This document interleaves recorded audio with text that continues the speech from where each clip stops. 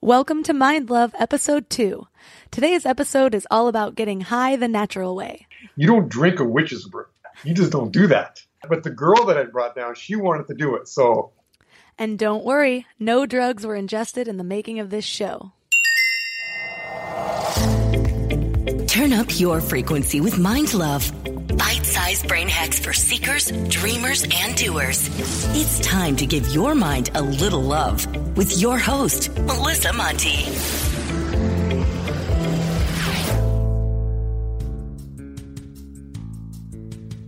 Today we're diving into holotropic breathwork. Holotropic breathwork is basically a breathing exercise that's supposed to get you high without any substances.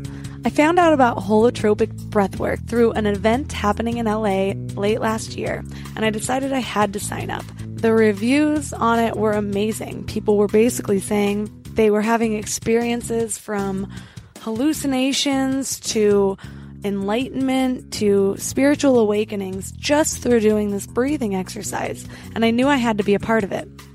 It was developed by a Czech psychiatrist named Stan Grof, who was influential in studying the effects of LSD on the psyche, otherwise known as the field of psychedelic therapy. So Stan sets off to study the effects of patients on LSD versus not on LSD. Basically, their mental defenses were down, and so he was able to work with them so that they could access stuff that needed to be released from their psyche much more freely, and to be able to actually bring it up and effectively release it out of their system and their body. So Stan is discovering all these amazing benefits of LSD, and he called the states of consciousness that his patients would access non-ordinary states of consciousness. Suddenly, LSD is banned, and he can't do his research anymore. So he sets off on a search to find other ways that people can access non-ordinary states of consciousness without the use of substances. His research led him to study what traditional societies had done, such as shamanic societies, Buddhism, the works. What he found was that traditional societies, the common threads of what they used were, one, some kind of sound, whether it was music, or in the case of shamanism, it was drumming or rattling. And then second of all, in many cases, it was something to do with the breath. Stan gathered all this knowledge and began scientific trial and error research with test study groups. What really attracted me to this was that this is not a healing modality that someone said they downloaded from the universe or they just came to them or something. This was actually done through scientific trial and error method. Michael's a logical guy. He has a background in chemical engineering, but one day he takes a trip to Peru with a lady, and he's presented with the option of bringing a shaman along on his week-long trip for a mere $100.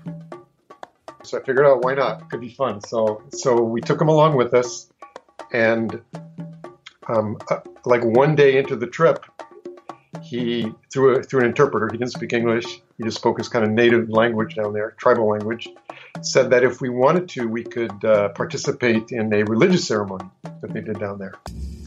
So I'm going, okay, what's that? And so he said, well, it works like this. I go out in the rainforest and I find this vine and this leaf, and I kind of put it all together and put it in a big cauldron pot and boil it up and mix it all together, and you drink it. Now, you have to understand, for me, I'm in chemical engineering, right? It's like in chemical engineering, you mix 0.25 grams of this and 0.52 grams of this. You don't drink a witch's brew. You just don't do that.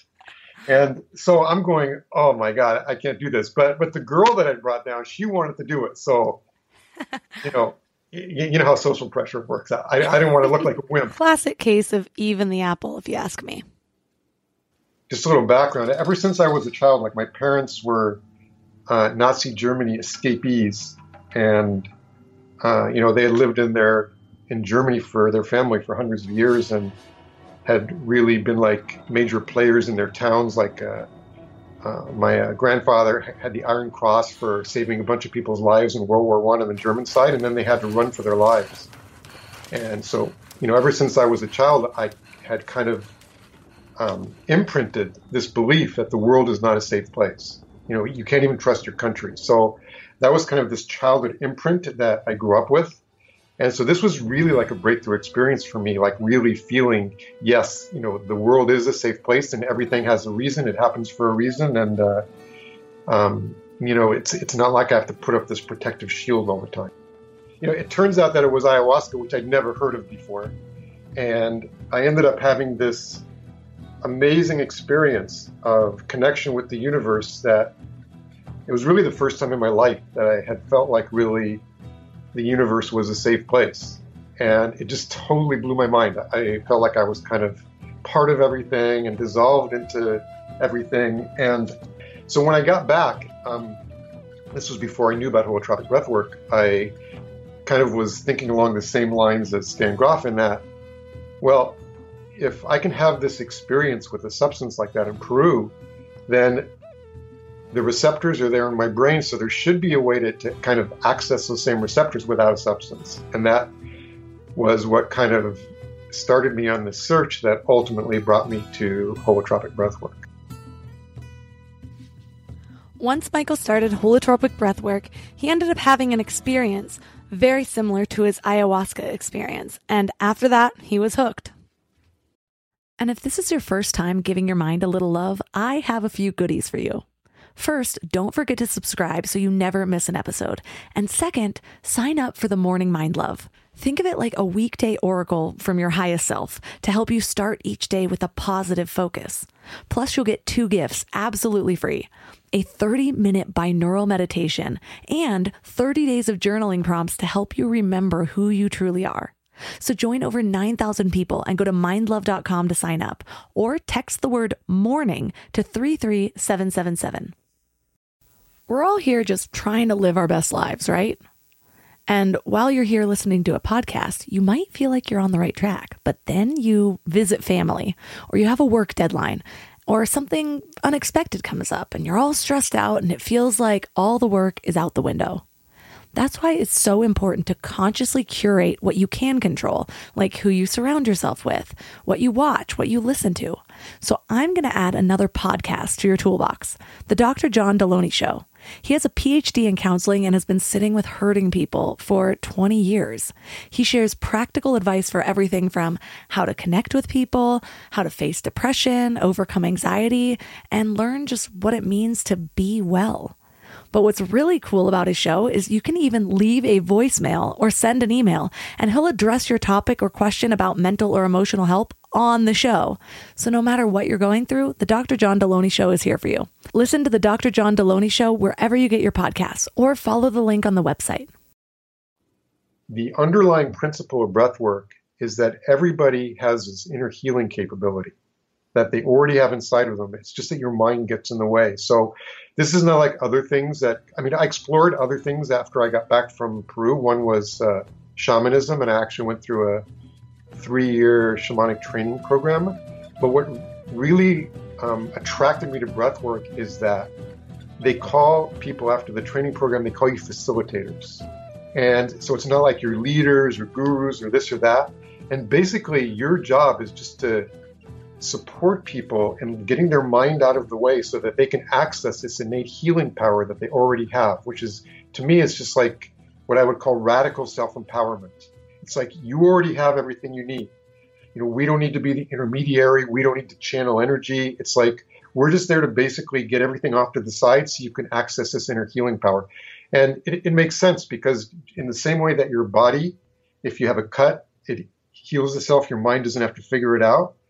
Your psyche has the same capability. It's just that you've got to get all the layers that are kind of in between out of the way so that you can access it. So I've always been tuned into stuff that really tells people or allows people to understand that they can do it all themselves, and they don't need to basically have someone else that they have to keep running to keep supporting them to do their own healing. So that really turned me on to this modality of breathwork. As part of his research, Stan cataloged thousands of experiences and realized that they all fell into 5 basic categories. The first one is what they call a sensory experience. There is energies that are stuck in your body that are generally stuck there because of emotional or traumatic experiences that you've had in your past that your mind did not feel safe in letting you fully experience and release, so they're kind of stuck in your body. And there's a body imprint and some body armoring around that. For instance, your body can get super hot, then it gets super cold, or it can get stiff, or it's like all kinds of stuff that you wouldn't think would be able to happen can start happening in your body. And sometimes if you're not prepared for it, it can be a little unnerving, just because, if you feel sweaty and then 2 minutes later you feel ice cold. Or one of the most interesting things that can happen is something that they call tetany. There's a basic physiological reality in your body that in order to get the best relaxation and release, that it's best to tense up the muscle as much as possible first. So if you want to relax your body as much as possible, the best way is to tense up every muscle in your body for 10 or 15 seconds and then let go, and your body will go completely the other way. If you've ever taken a yoga class and right before Shavasana, they have you curl up in a tight little ball and squeeze all of your muscles, well, this is probably why. This tetany is where it generally happens in your hands. It can happen in your feet or your toes also. But your body is trying to maximize the tension in your hands to get the best possible release of energy that's stuck in your hands. During my holotropic breathwork experience, I definitely felt tetany firsthand. No pun intended. I also felt some mild numbing around the face and a few gentle eye twitches. Nothing too unnerving, but I was definitely feeling the energy moving throughout my body. So pretty much any of that stuff can happen to your body. It's all totally normal, and it's all like energy that's been stuck for years or decades, getting permission to actually start moving and releasing. A second experience is what they call a biographical experience. And that's where you re-experience, and many people actually do have visuals when they have this type of experience. These biographical experiences can range from something that happened just a few years ago to childhood, all the way to possibly past life experiences. And usually, the biographical experiences occur because it was something that created a really intense emotion that wasn't allowed to properly release. So now someone can go re-experience it and allow that emotion to fully work through them. One example is there was this guy who came and he'd always been afraid of water his entire life, and he had no idea why, because he never had a bad experience with water. But even if he put a toe in a swimming pool, he would almost have a panic attack. And during his breathwork session, he actually had a visual experience of being back in the early 1800s and falling into a river and drowning. And he actually experienced this whole thing of drowning where he couldn't breathe. It was a super intense experience for him. It was very difficult to go through, actually. But after that, he wasn't afraid of water anymore. So, and again, whether or not it really was a past life experience, or if that's just the way his, what we call inner healer, brought him the experience so he would get it the most impactful way, it worked, and he was no longer afraid of water. The third type is what they call a perinatal experience. By the time psychology was developed by Freud, it was widely believed that nothing that happened before you were born actually had any effect on you. And the reason they believed that was because when you're in the womb, your brain is not actually what they call myelinated enough to form like what you would now consider a normal kind of word memory. And so they figured, well, if you can't form these memories, then nothing's happening. And what they found since then is that that is true, but your body from the time you're conceived forms what they call implicit body memories and sensory memories in your body. One of the things that Stan Grof says affects us humans so much is the actual birth process itself. So you start and you're in phase 1 and you're in this beautiful oceanic womb and everything's taken care of for you and you're warm and you're cozy.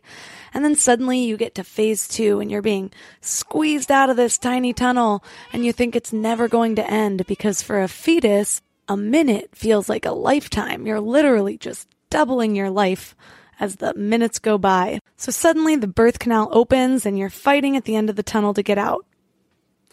And Michael says that there are studies that show that babies that have been delivered via C-section have a little bit harder of a time overcoming obstacles than those who have already overcome that very first obstacle of squeezing themselves out of the birth canal that was imprinted on their psyche. So the birth process ends up being a pretty common thing that people relive during their holotropic breathwork experience.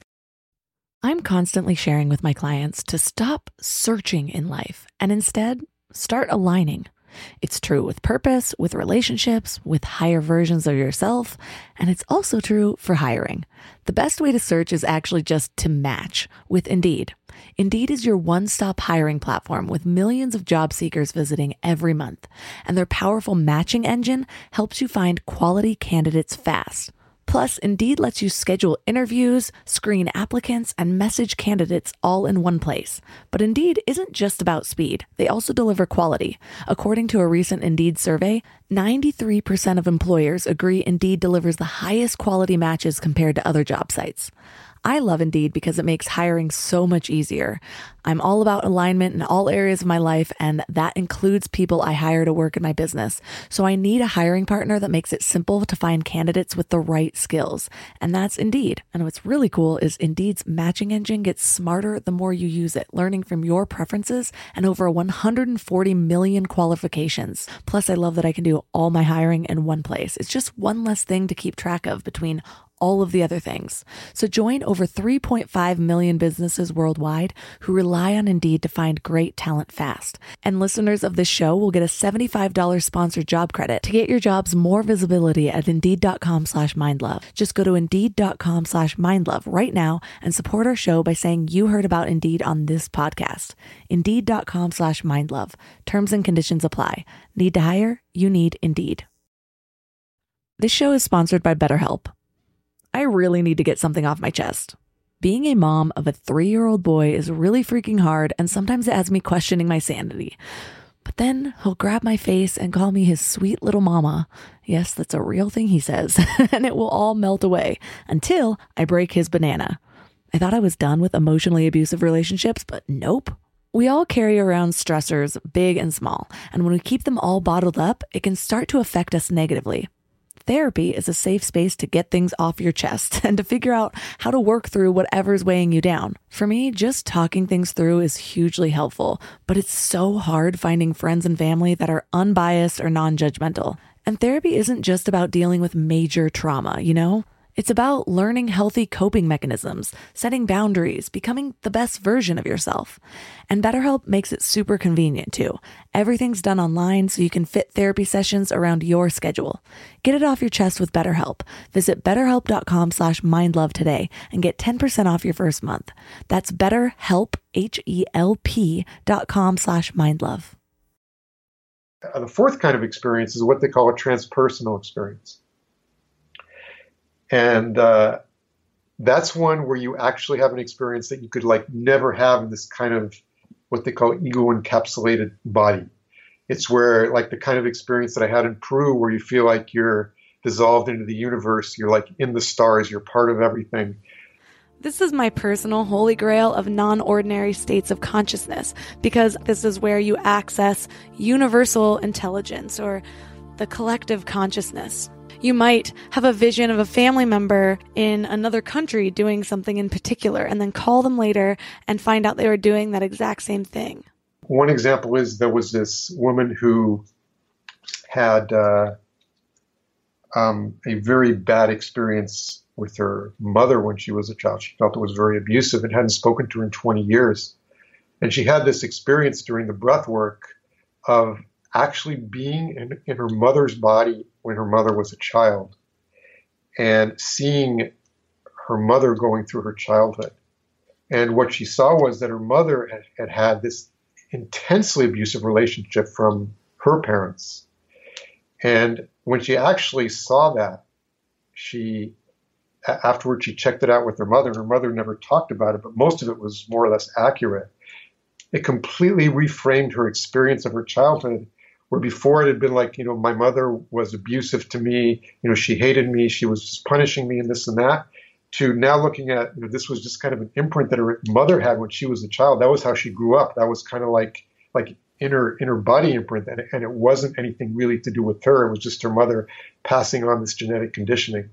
So she recreated this whole relationship with her mother and had this, went forward in her life with this, really close, amazing relationship that wouldn't have been available to her before based on this reframing she had done based on this transpersonal experience.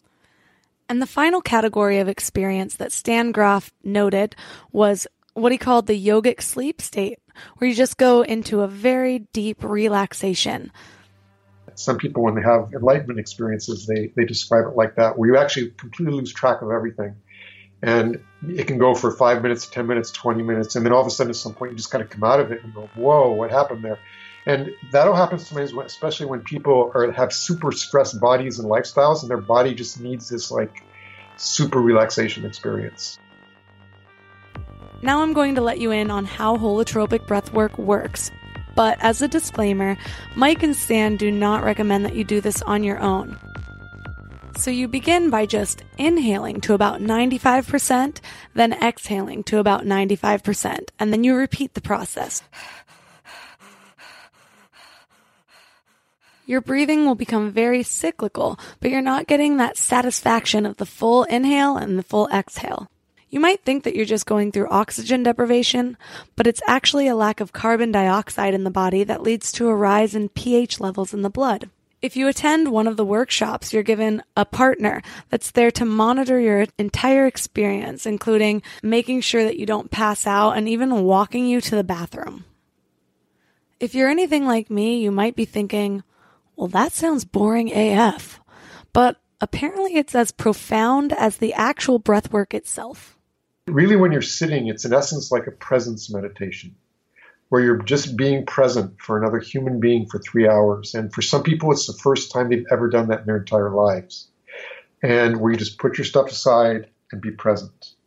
And it's just an amazing experience, not only to be able to put your stuff aside and just kind of be in service to another person for that time period and just see how that feels, but also just to be a sitter and to be kind of a witness of what's going on in the room with people releasing all this stuff that's been stuck inside them for decades, and just to see like the courage of people being willing to access this stuff and release it and really like focus on their personal growth. It's just, many people say that the sitting experience is at least as profound, if not more profound, than the breathing experience. A woman who came to a workshop once, we didn't see her for about a year afterwards. And when she came back, she shared that a couple months after her breathwork experience, her mother was diagnosed with terminal cancer. And for the next 6-7 months, she kind of went through this process with her mother while she was passing. And she said that had she not been in this breathwork workshop and actually had this experience of being a sitter, it would have been completely different for her with her mother. It would have been about, oh, what's going to happen to me when my mother dies? Oh, I'm going to be lonely, this and that and the other. And she wouldn't have really been able to be with her mother in a way that supported her mother during the process. And instead, she just took this imprint from the sitting experience and used it with just being able to be with her mother while her mother was going through this process and have just this amazing completion with her. So both experiences are extremely valuable. Whether you're the sitter or the breather, there's always work to be done. And as the breather, it's not just physiological. Part of it can be that psychological choice that you are there to work through something. It's like you gave permission to your psyche to release certain things that you've been holding on to throughout this lifetime or even past lifetimes. And if you remember what we mentioned in the beginning of this episode, Stan Grof realized that traditional methods to reach non-ordinary states of consciousness not only used the breath, but also sound. And sound plays a really big part in the holotropic breathwork experience. You're breathing for 3 full hours, and the sound is structured with a certain trajectory to help aid in your physical and your emotional release, and to help you kind of drop deeper into the entire experience. It kind of sounds like a movie soundtrack, actually. It starts out kind of tribal, and then it gets emotional, and then it ends with sacred chants. There is a specific design to it, but it's the breath kind of that creates the experience, but the music enhances the depth of the experience. Generally, there's 2 ways to treat experiences in life. One is what we call the horizontal, and one is on the vertical. And the horizontal is how most people kind of walk through life. And it's basically whenever you have an emotional state, projecting the cause of that emotional state on something that's happening in the outside world. And the reality is, if you really take a second and look at it, it's really not that way. As the example of someone cutting in front of you in traffic, one person won't care, and another person will get super upset when exactly the same thing happens. This reminds me of something that Don Miguel Ruiz said in his trilogy, The Four Agreements, The Mastery of Love, and The Voice of Knowledge. And it's that basically there can be a row of people and you can go along to each one and poke each one and no one will really care. But then all of a sudden somebody will react, and it's because they already had a wound where you poked. It's something that's already inside you that's coming up for recognition and release. So in order for this breath work to work, people have to let go of this kind of blaming the outside world, and whatever happens, kind of just allow whatever emotions come up and just make it bigger and work with what's coming up inside. And that's the second piece of the puzzle for breath work that allows it to work. For example, this one girl was having this experience. She was breathing. She was going in a certain direction. And all of a sudden, this guy next to her started making these weird noises. He was going like, At first, jolted her a little bit and kind of pulled her out of the direction she was going. But she remembered what we said about, taking things vertical, and she just kept breathing. And within a very short period, she dropped into this childhood experience where these noises he was making were very similar to her younger brother's noises he made when she was little. He was autistic. And during her entire childhood, it was about taking care of her younger brother because her parents were at work. So she really didn't even have a childhood. So it brought her into that whole experience of this lost childhood, and it allowed her to really experience the grief of this and just release it. And she just felt amazing afterwards. And these crazy noises by this guy next to her, because she took it vertical, allowed her to have this experience. If she'd have just gone on the horizontal, as we said, and started blaming him for sending her in a different direction, it just would have pulled her out of her process. So those are really the principles that make it work, along with this like breathing and the music. Watching all these spiritual awakenings and emotional breakthroughs only got Michael more intrigued by neuroscience. So he started to dig a little bit deeper to see what was really going on underneath it all. Unfortunately, people take their past or what they see as having happened into their past, and then generally they project it into their future. If they could never do something in their past, their brain will automatically assume that it can happen in the future because that's what their memory says. And most people feel like memory is this kind of photograph that you take as you go through life. And when you remember things from your past, that's exactly what happened. And that couldn't be further from the truth.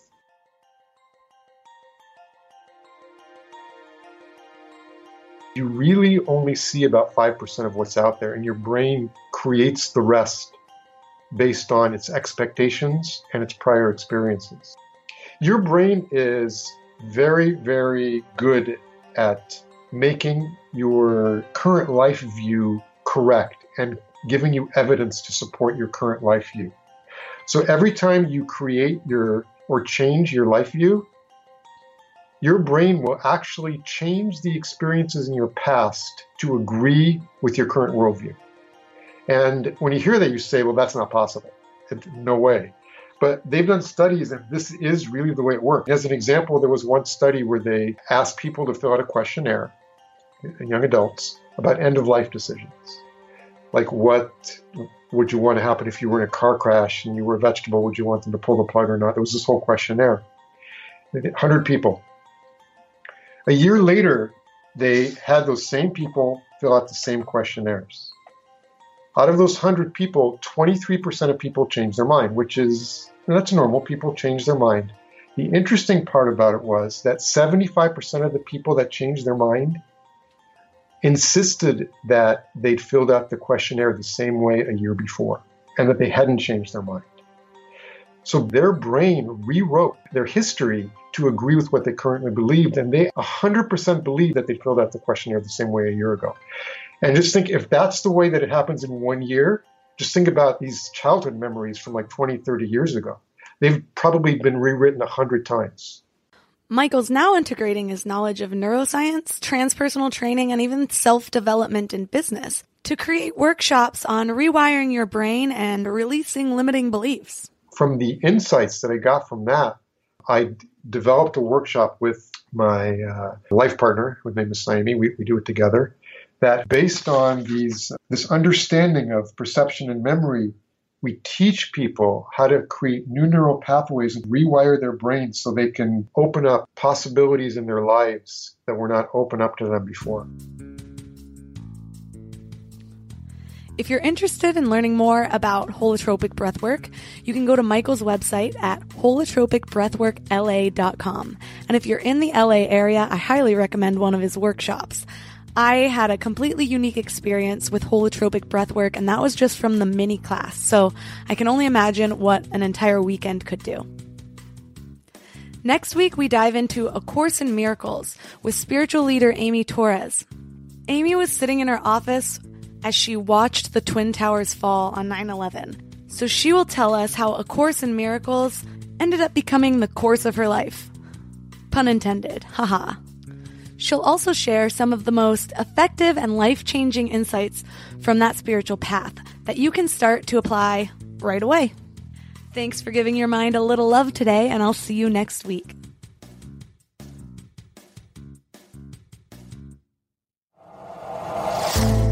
Thanks for tuning into Your Higher Frequency with Mind Love. Head to mindlove.com for a free gift to keep your vibes up until next week.